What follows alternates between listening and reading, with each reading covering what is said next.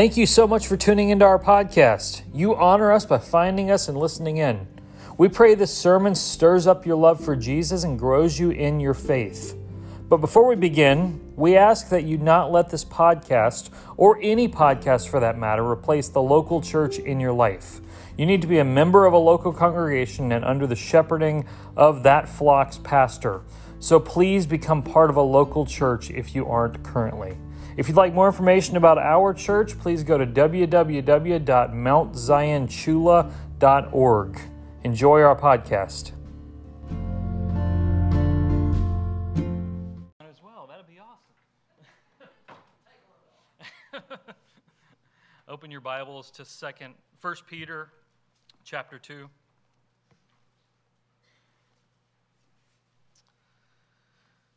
1 Peter chapter 2, we'll start in verse 4 where we left off last week.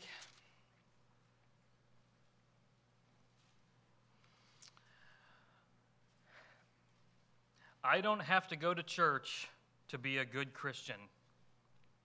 That's a statement very common in 21st century America, but it's actually foreign to the Bible. It's foreign to the Bible.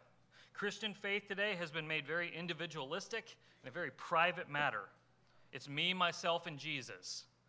I can have Jesus as my personal Lord and Savior. I can follow him on my own terms, and that means if I want to go to church, I'll go to church. If I don't want to go to church, I won't go to church. No matter what he says. This is me, myself, and Jesus. The trouble is, nearly every book in the New Testament assumes its readers are deeply connected to a church body. If you think you can be a good Christian and not be deeply connected to a church, you'll be hard-pressed to apply many of the commands of the New Testament. Let me just give you a few. Hebrews 10, 24, 25. Let us consider how to stir up one another to love and good works, not neglecting to meet together, as is the habit of some, but encouraging one another, and all the more as you see the day drawing near. Galatians 6:1, if anyone is caught in any transgression, you who are spiritual should restore him in a spirit of gentleness. Galatians 6:2, bear one another's burdens and so fulfill the law of Christ. John 13:35, by this all people will know that you're my disciples if you have love for one another. 1 Thessalonians 5:14, admonish the idle, encourage the faint-hearted, help the weak, be patient with them all. Colossians 3:16, let the word of Christ dwell in you richly, teaching and admonishing one another in all wisdom, singing psalms, hymns, and spiritual songs. How do you do baptism if you're not involved in a church? How do you see new believers be baptized? How do you take of the Lord's Supper if you're not part of a church? How do you use your spiritual gifts if you're not part of a local church? The point is very clear. You need the local church. You need it. You can't live all that God has planned for you in Scripture without the local church. You can't do it. One of the things that COVID brought about was that the majority of churches are now broadcasting their services on Facebook Live. Overnight, every preacher in America became a televangelist, including myself. We do it here. Thank you, Chris, Sydney, Royce, and Amy. Y'all lead that up every week, and y'all make sure that people who are shut in or who aren't here can watch our services on Facebook. We do Facebook Live as a church for 4 reasons. First of all, for shut-ins. They didn't have Facebook 10 years ago. Shut-ins didn't. 10 years from now, shut-ins will have Facebook. And so they can continue being involved in our church when they can't physically be here. It's the same concept as the tape ministry from years gone by. The second is for families with sick kids. If you're a mother and you have 4 kids and one of your kids is sick and you got to stay home, you can still be a part of our service digitally. The third is vacation. I'd encourage you to find a church in the spot that you vacation and attend there when you're gone. But if you're not going to do that, at least join us digitally. You can do that. And then fourthly, for outreach. Outreach. It's just the fact that whether you like it or not, to be effective reaching people outside of your church in 2021, you need an internet presence. The same reason that churches put stuff in the yellow pages 30 years ago, we have an online presence now. Unfortunately for some, going to church on Facebook has become the norm. It's become the norm. I'm not aware of anybody in our church that does that, but in a lot of churches, a lot of pastors are telling me a lot of their people have not come back. They're staying at home. They're watching church on the internet because it's so easy. It's so easy to stay in your PJs and eat your honey buns and sit on your couch and watch a worship service. But it's so detrimental to your soul. It's so detrimental. God doesn't want you to watch a worship service. He wants you to belong to a congregation where you contribute your time, talent, and resources, where you pour into other people and they pour into you. You will miss that completely just watching online. But it's more than simply being told you're supposed to be involved in church. Why is that the case? Why? What does God have in mind for the local church? We see that in 1 Peter 2, 4 through 10 today. As you come to him, a living stone, rejected by men, but in the sight of God, chosen and precious, you yourselves, like living stones, are being built up as a spiritual house to be a holy priesthood, to offer spiritual sacrifices acceptable to God through Jesus Christ. For it stands in Scripture, behold, I am laying in Zion a stone, a cornerstone chosen and precious, and whoever believes in him will not be put to shame. So the honor is for you who believe. But for those who do not believe, the stone that the builders rejected has become the cornerstone, and a stone of stumbling and a rock of offense. They stumbled because they disobeyed the word, as they were destined to do. But you are a chosen race, a royal priesthood, a holy nation, a people for his own possession, that you may proclaim the excellencies of him who called you out of darkness into his marvelous light. Once you were not a people, but now you are God's people. Once you had not received mercy, but now you have received mercy. Remember, we're looking at 1 Peter, we're calling an American exile. How do you live in a culture that is not your home? How do Christians live in a world that is not their home? Remember, they're elect exiles is what Peter calls them in the first verse of the book. They're rejected by the world. They're chosen by God. That's more and more the world we live in as Christians in the United States. And Peter brings that idea back up here, elect exiles, chosen by God. He brings it back up. But he applies it to Jesus in these first few verses. He applies it to Jesus. Jesus was rejected by men, but he was chosen and precious in the sight of God.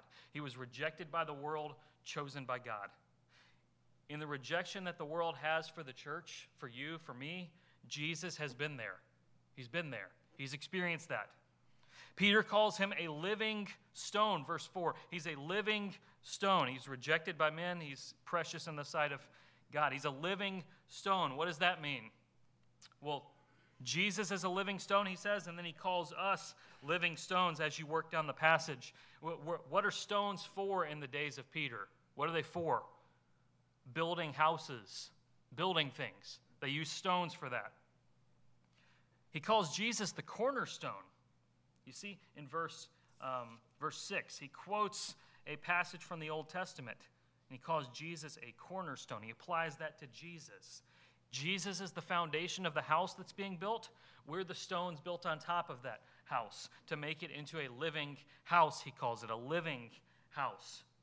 What's a living house? Well, it's simply you look at the house and something's going on inside of it. There's life inside that house. So in the great Christmas classic, Home Alone, Christmas in July, Harry and Marv want to break into Kevin's house. And so they set a moment when they're going to break into Kevin's house, and he finds out about it. So what's he do? He turns all the lights on in his house. He sets up a bunch of mannequins and a bunch of cardboard cutouts to move around. He turns on Jingle Bell Rock, and he gets this making to look like a party. Harry and Marv want to break into the house, but they can't. Why? Because they look at the house, and there's life in there. They can't go in there. There's something going on in that house. There's life in that house, and that's meant to be what the church is. There's life in that house. There's something going on in there. It's not a dark, gloomy, dead place. There's life in there. He calls it a spiritual house. Verse 5, a spiritual house. The church is a living house. There's life there. You drive by in somebody's home. Somebody is home. I should probably define a couple terms for you just so you're aware of what I'm talking about. You have the universal church and you have the local church. The universal church and the local church. The universal church is all Christians in the world. Every Christian on the planet is a part of the universal church. It's the church over the entire planet. A lot of people justify not being involved in a local church by saying, I'm part of the universal church.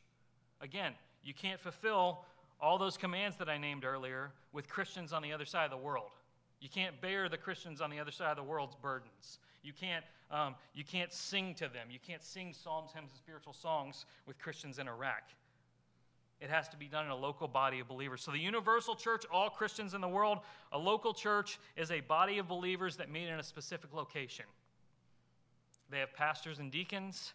They gather for worship. They do baptism in the Lord's Supper. They have a process by which you can become a member of that body. This is Mount Zion. This is First Baptist Chula. This is Northside. This is Brookfield Baptist, Salem Baptist.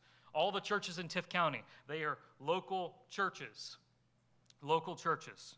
The church, that is the people, not a building. The church is what the temple was in the Old Testament. In the Old Testament, Solomon built a temple. God came down and lived in that temple. And people would go and meet with God in that temple on earth. It's where God dwelt on earth. This building we meet in is not the same thing. It's not the same thing. Christians have replaced the temple. When you are saved, God's Holy Spirit comes to dwell in you. You're now a temple. This building is not a temple of God. It's not a temple of God. We call this God's house, but God does not dwell in this room when none of us are here. That's not how it works. He dwells in us. He dwells in us. You know, I come into this building during the week. There's no cloud of glory floating back here when I'm here editing the announcement slides in the sound room. There's not. Israel's temple is no more. We call this God's house. We are God's house. Our bodies are God's house. The Holy Spirit dwells in us. A local church is you get a bunch of temples together, a bunch of spirit-filled people together, and something happens. Something happens. He calls it a spiritual house because you can't see it. You can't physically see it, but it's there. He calls them a holy priesthood, verse 5. A holy priesthood. We'll get to that in a minute when we get down to verse 9. He says that we come to offer spiritual sacrifices. Spiritual sacrifices. You remember what they would offer in the temple? They would offer physical sacrifices. Like they would bring in an animal and cut that thing to pieces and throw its blood all over the altar and sacrifice it, right? That's a physical sacrifice. We offer spiritual sacrifices. We offer spiritual ones. You can't see them physically. It's connected with that priesthood language that's there. The priests in the Old Testament would do those sacrifices. In the New Testament, we don't bring bulls and goats. We bring something else. What are some things we might sacrifice? Think to yourself. Time might be one. We sacrifice our time. A lot of times people will say Jesus should be your number one priority, and that's technically true, but let's think of that a different way. Jesus should be the center of your life. He should be the center of your life. You put something at the center of your life. All of us do. And everything else in your life orbits around what's in the center. Whatever you put in the center will determine how you do everything else. So if you put your family at the center, then your family gets to tell Jesus what to do. Your family gets to tell work what to do. If you put your work at the center, your work gets to tell your family what to do and gets to tell Jesus what to do. You put Jesus at the center of your life, and he is in charge of your family and your work and your recreation and all of that. You put Jesus at the center of your life, kind of like when they used to think the earth was the center of the universe, hundreds of years ago. But we know now the sun's at the center. We know that if the earth was at the center, we wouldn't be able to live on it because the sun is in just the right place in the universe, that we all get the right amount of warmth that we need. If that was switched, we'd die. You will not survive without Jesus at the center of your life and everything else orbiting around it, the same that we wouldn't survive if the sun wasn't at the center of the universe. We put Jesus on that priority list and we say he's number one. The problem is when we do that, it compartmentalizes Jesus. And Jesus isn't a part of our family and our work and our recreation. He's just the top priority. We put him at the center and he affects everything else. We make our quiet time a rock-solid commitment. We sacrifice our time. We schedule our life around church instead of the other way around. We sacrifice our time. We consider how we might use our week to make disciples. We sacrifice our time. So right now my schedule involves that on Monday morning I meet with people for discipleship. It's one of the things that I love to do the most. I meet and we do one-on-one, two-on-two discipleship.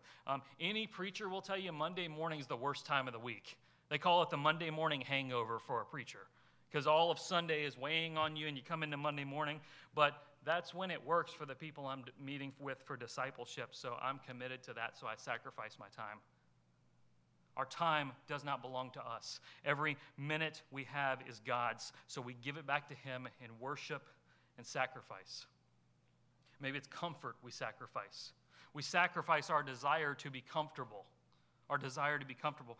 God often calls us to do things that are not comfortable at all. We sacrifice and obey him. That's what will give us the most spiritual blessing to do that. It might be you need to join our choir when it starts back in a few weeks. Pending, COVID doesn't blow up on the scene. Choir's starting back in a few weeks. Maybe you need to join it, even though you're terrified of standing in front of people. As someone who stands in front of people every week, I can tell you get used to it. The first time I ever spoke in front of somebody in a sermon format was at a bonfire for my church's youth. I wrote out everything I was going to say and stood there like this and read it. Thankfully, I don't do that today because I've learned to stand in front of people. You'll learn. Sacrifice. It might be that you need to commit to start serving in our nursery or with Kingdom Kids. And you might think you don't have to do it because you don't have kids and your kids are grown up. But do you know one of the best ways you can serve mothers of our church? Watch their kids in nursery every now and then so they can sit in here and not to be distracted and just listen to God's word. It might be that you need to, that there's a need in our church that isn't being met and nobody's stepping up for it, so you need to step up for it. It might be that, that you have an unchristian neighbor and you know it, and nobody's sharing the gospel with them, and you need to sacrifice your comfort and go do that. Guess what? God has them next to your door for a reason. You have to sacrifice your comfort and go. There's no room in obedience to the Bible for us to say, I'm not comfortable with that. Jesus calls us to take up our cross and follow him. Crosses are not comfortable. Maybe it's your desires you need to sacrifice. Sometimes we have to sacrifice good things that we want to do to be a part of great things. I wanted to be an actor when I was in college. I wanted to be a movie actor. I acted in several low-budget movies. If anybody knows those people producing movies in Tifton, just let them know I've got talent, people.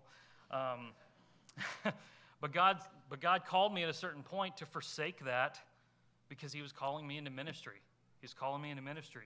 Doesn't mean I can't play a role in a play someday or something like that, but I found something so much better in preaching than I ever would have found in acting. Don't you know God has better things for you planned for you to do what he wants you to do and not what you want to do, even though it's going to hurt to sacrifice it? Will you listen to him? Let me actually speak to what I was just talking about for a second. Are you here and at one time you felt the Lord calling you into ministry and you just put a pillow over it so you wouldn't hear it? Maybe a pastor, missionary, evangelist, counselor, I don't know. But you never stepped forward in that? What's holding you back? Is it a desire that you need to sacrifice? Maybe today's the day you just need to surrender. I know you're involved in a lot of things, but if you're involved in those things and you aren't at church 43 of the 52 weeks of the year, God calls you to make some sacrifices. Learn to say no to some things. You don't have to commit to everything somebody asks you to be a part of. Youth in our church, don't believe the lie put forth in youth culture that you have to play 5 sports in school that never ends and you never get to rest.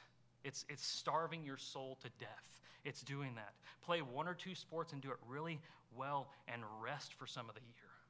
Major League Baseball doesn't play all year. You don't need to. Maybe it's your life you need to sacrifice, something in your life. All of these are simply outworkings of your life. You must live a spiritually sacrificed life to Christ. Galatians 2:20, I've been crucified with Christ. It's no longer I who lives, but Christ who lives in me. I'm nailed to Christ. He lives through me. My life is not mine anymore. I belong to Christ, so I sacrifice anything and everything to him because he's who my life is about. That's the point. There's 2 types of people in this passage that we're reading, 2 types. There's those who are citizens of the world's kingdom and those who are citizens of God's kingdom. Ones who are citizens of the nation of this world and ones who are citizens of God's nation. The first one, the world's citizens. You're a citizen of one of these 2. First, you're a citizen of this world if you reject him, if you reject Jesus. He was rejected by men, it says. These people are in the world's kingdoms. These people belong to the nation of this world. Have you rejected him? Know that you can come to church every Sunday yet reject him. You can do that. If your life is not surrendered to him, you're rejecting him. You're either 100% Christ or you're not his. Are you a citizen of God's nation, or are you an illegal immigrant of God's nation? That is, you're in the church, but you don't belong to the family. You're just here using God's stuff. There's a major problem in the United States of what's been called unregenerate church membership.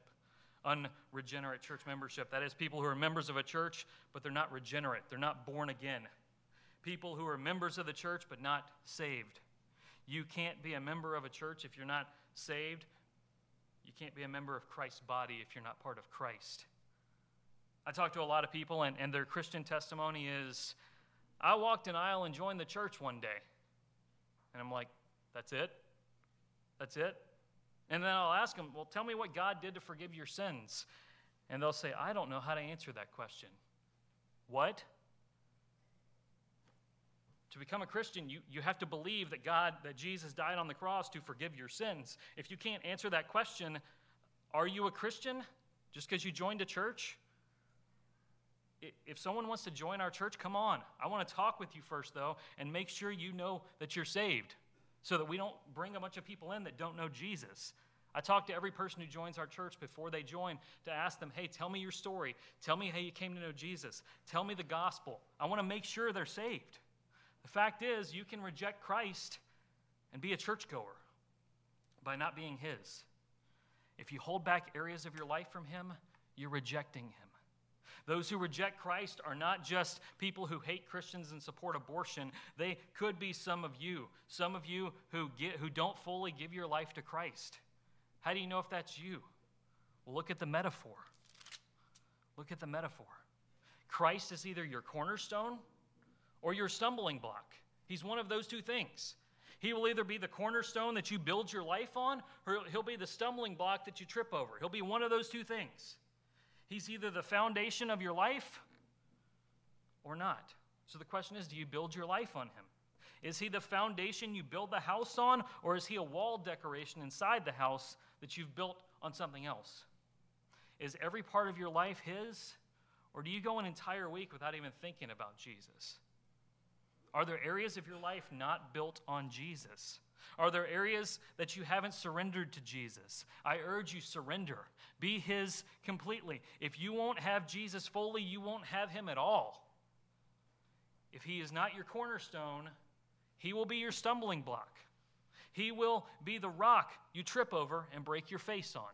That's what he'll be. Notice verse 8 there. You might be kind of blown away by that. What? They stumble because they disobey the word as they were destined to do. Wait, what? God destined us to disobey? No. The destined there refers back to the stumbling, not to the disobedience. It refers to the stumbling. If you will not build your life on Jesus, your destiny is secure. You will stumble and break your face over. It's your destiny if you will not surrender to Jesus. This will happen to you. It's guaranteed. You think you'll be able to escape it, but you won't. You're playing with a snake's nest and expecting not to get bit. You're going to get bit. This is the ultimate fate of those who are citizens of this world. Are you a citizen there? Or are you part of the second group, verses 9 and 10? 9 and 10 are usually people's favorite verses in all of 1 Peter 9 and 10. You're a chosen race, you're a royal priesthood, a holy nation, a people for his own possession, that you may proclaim the excellencies of him who called you out of darkness into his marvelous light. There are those who reject Christ, and there are those who have built their life on him as their cornerstone. He is the precious source of all life and joy for them. Peter describes these people with 5 thoughts. First, they are a chosen race. Notice how much these terms reflect Old Testament Israel. This was the point of Israel. Israel was meant to be the catalyst that brought about the church of the New Testament. Bring about the Messiah that would save sinners from every part of the world and build this big messianic family on earth of all nations. That was the point. So that it's no longer about being born into a particular bloodline. Galatians actually says that if you believe the gospel, you're a descendant of Abraham. Thus, you're part of true Israel. It's not about being born of Abraham's bloodline. It's about being born of Abraham's faith. That's what it's about. The church is a chosen race. We're a chosen race. It's not any one particular ethnicity. It's people of all ethnicities on the planet who have built their life on the cornerstone of Jesus through faith. This means that you have more in common with a Christian in the Middle East than you do with an atheist in America. You do. You have more in common with a Christian in the Middle East than your atheist next door neighbor. You do. Do you believe that? Do you believe that? You have more brotherhood with a Japanese Christian than with a South Georgian that doesn't know Jesus, because we're part of one new chosen race, a spiritual ethnicity. Secondly, they are a royal priesthood, a priesthood. Revelation 5, 9, and 10. Worthy are you to take the scroll and to open its seal, speaking of Jesus. For you were slain, and by your blood you ransomed people for God from every tribe and language and people and nation. You have made them a kingdom and priests to our God, and they shall reign on the earth. Every Christian is a priest. That's what that says. Do you see yourself as a priest? As a priest like in the Old Testament, not like in Catholicism. A priest in the Old Testament. That's what you are if you're a Christian. What does it mean that you're a priest? Several things, I think. You can approach God on your own. You can approach God on your own. You don't have to go to a priest in a confessional box to meet with God. You don't need a priest here on earth. You have a priest before the throne of God above. His name is Jesus. So you're able to pray to God anytime. Anytime. Think about this reality. You are able to approach the holy God anytime and anywhere because through Christ you're a priest.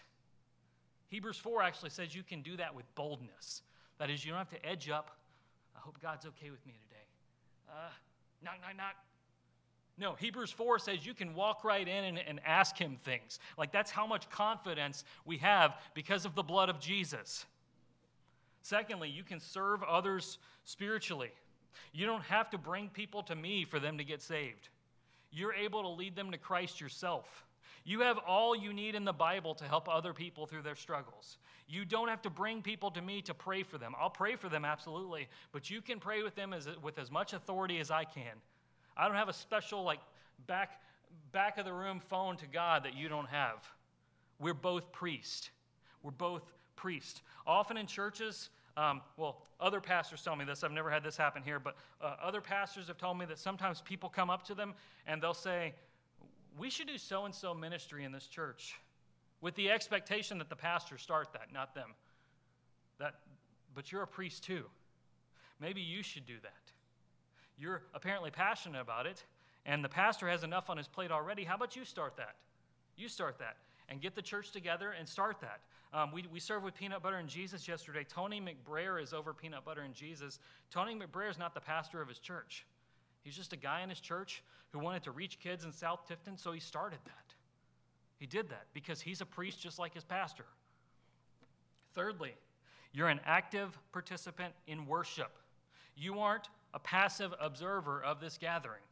You're not sitting out there watching me and Caleb put on a show. That's not how this works. There's a lot better shows you can go to in town than what me and Caleb do up here. I promise. When we gather here, one way to practice this is sing. Sing. You sing for the encouragement of each other. Sometimes when we're singing a song, I did it today with Rock of Ages, when I'm singing a song that I know everybody in the church knows really well, sometimes I'll stop singing just a couple lines and I'll just listen to your voices sing behind me. The choir of voices behind me. We'll have a choir starting back in a few weeks, but if you're out there in the pew, you're part of the choir at this church. We sing to each other is what Scripture says. We don't watch people sing, we sing to each other.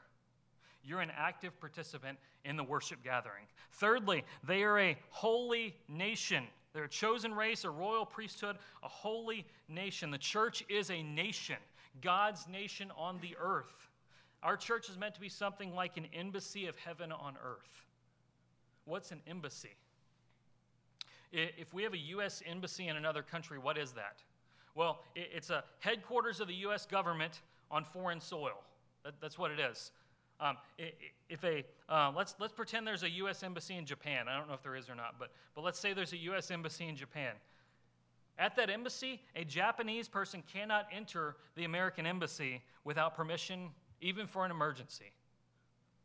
If the Japanese army were to attack the American embassy, it would be seen as an attack against the United States, even though it's on Japanese soil. Often the embassies will be decorated like an American place, so it will have American architecture. They'll serve cheeseburgers there. Like it'll be like a piece of American culture planted in another country. Mount Zion Baptist Church and every church around is a piece of heaven's culture planted on the earth. It's a piece of heaven's culture planted on the earth. We are a holy nation. This nation far surpasses our American nation. You're not at home in America. I know you think you are. This is not our home. You are at home in the church of Jesus Christ. You're a citizen of God's nation, not man's nation. Fourthly, they are a people for his own possession.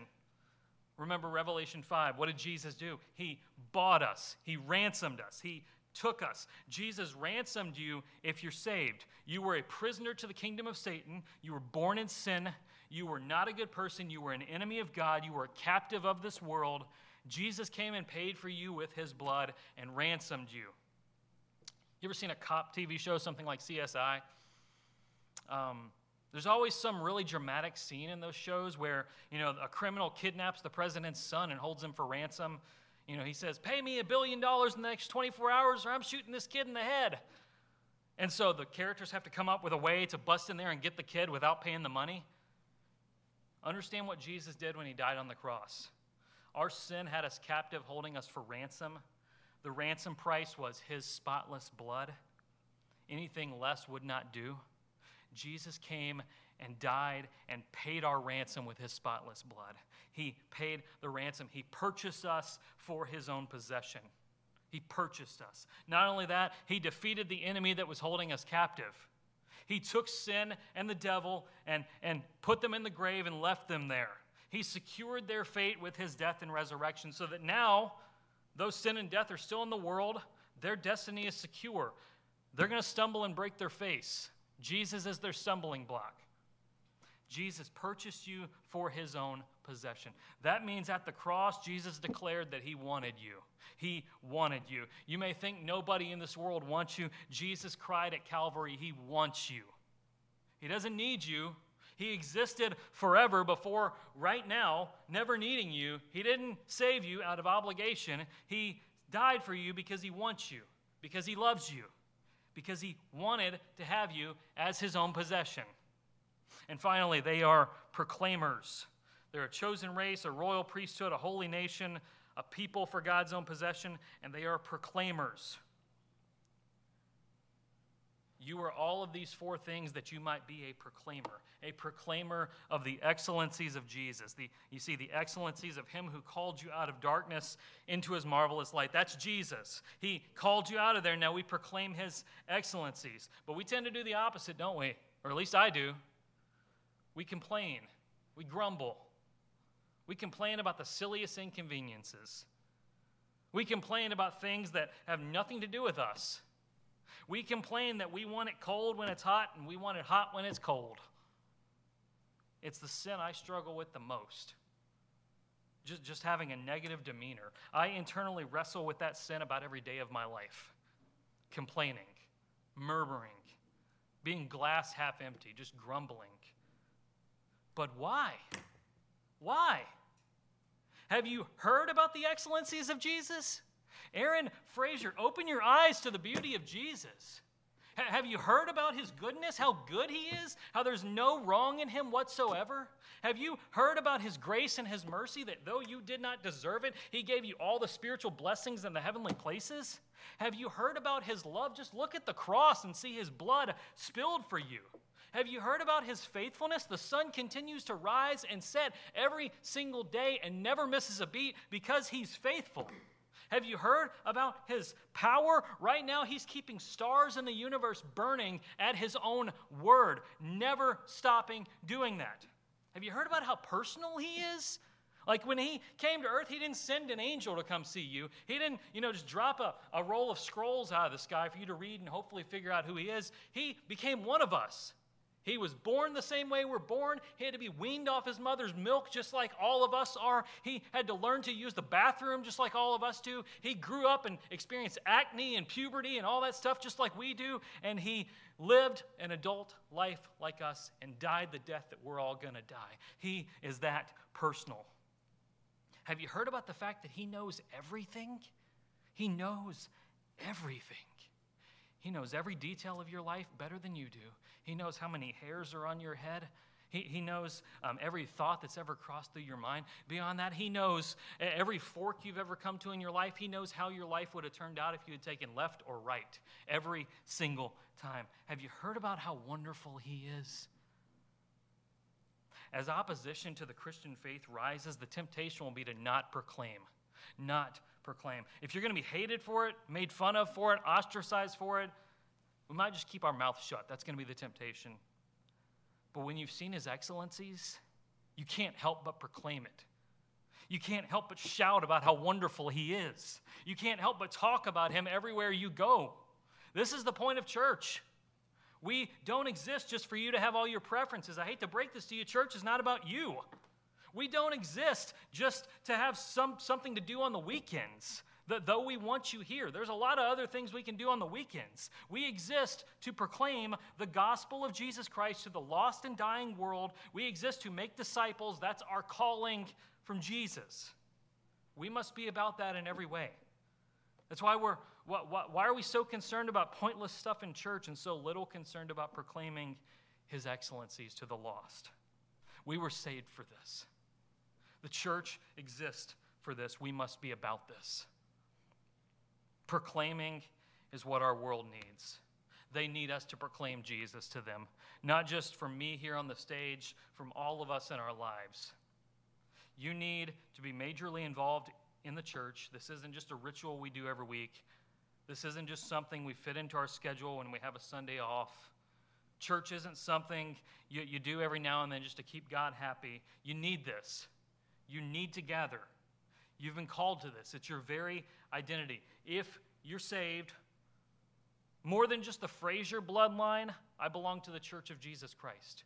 More than as an American citizen, I'm a citizen of the holy nation that is the church. In a world that is increasingly less Christian, you need more of the church, not less. You belong to this chosen race, this royal priesthood, this holy nation, this people for God's own possession. And then we go from here, and we proclaim the excellencies of him who saved us.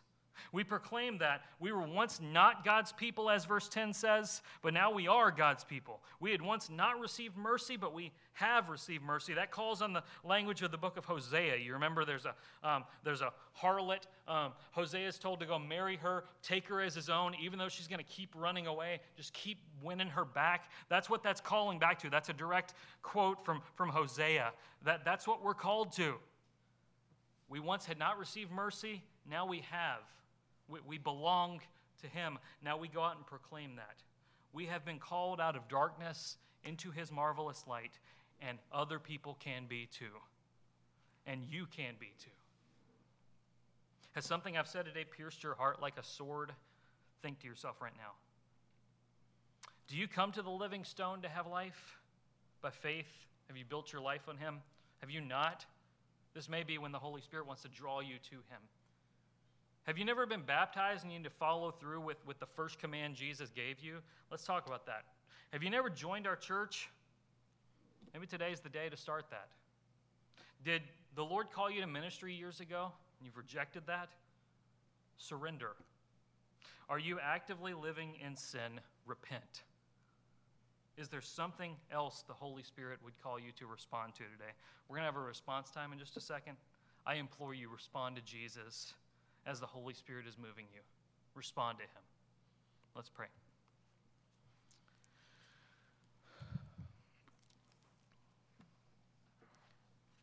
Lord, what incredible love you have. You took your enemies and you made us your chosen people. Like, what on earth does that even, like, how on earth, let that blow our minds, Lord. How did we ever deserve such a thing? We didn't. But how in the world would you ever want such people as us? And you do. You do. Lord, you didn't just do something to make the relationship right so there's no animosity. You made us your beloved, your chosen people. Lord, may we just be overwhelmed by such a thought. I have nothing else to pray today, Lord. May we be overwhelmed by that, and may that move us to respond to Jesus. It's in his name we pray. Amen.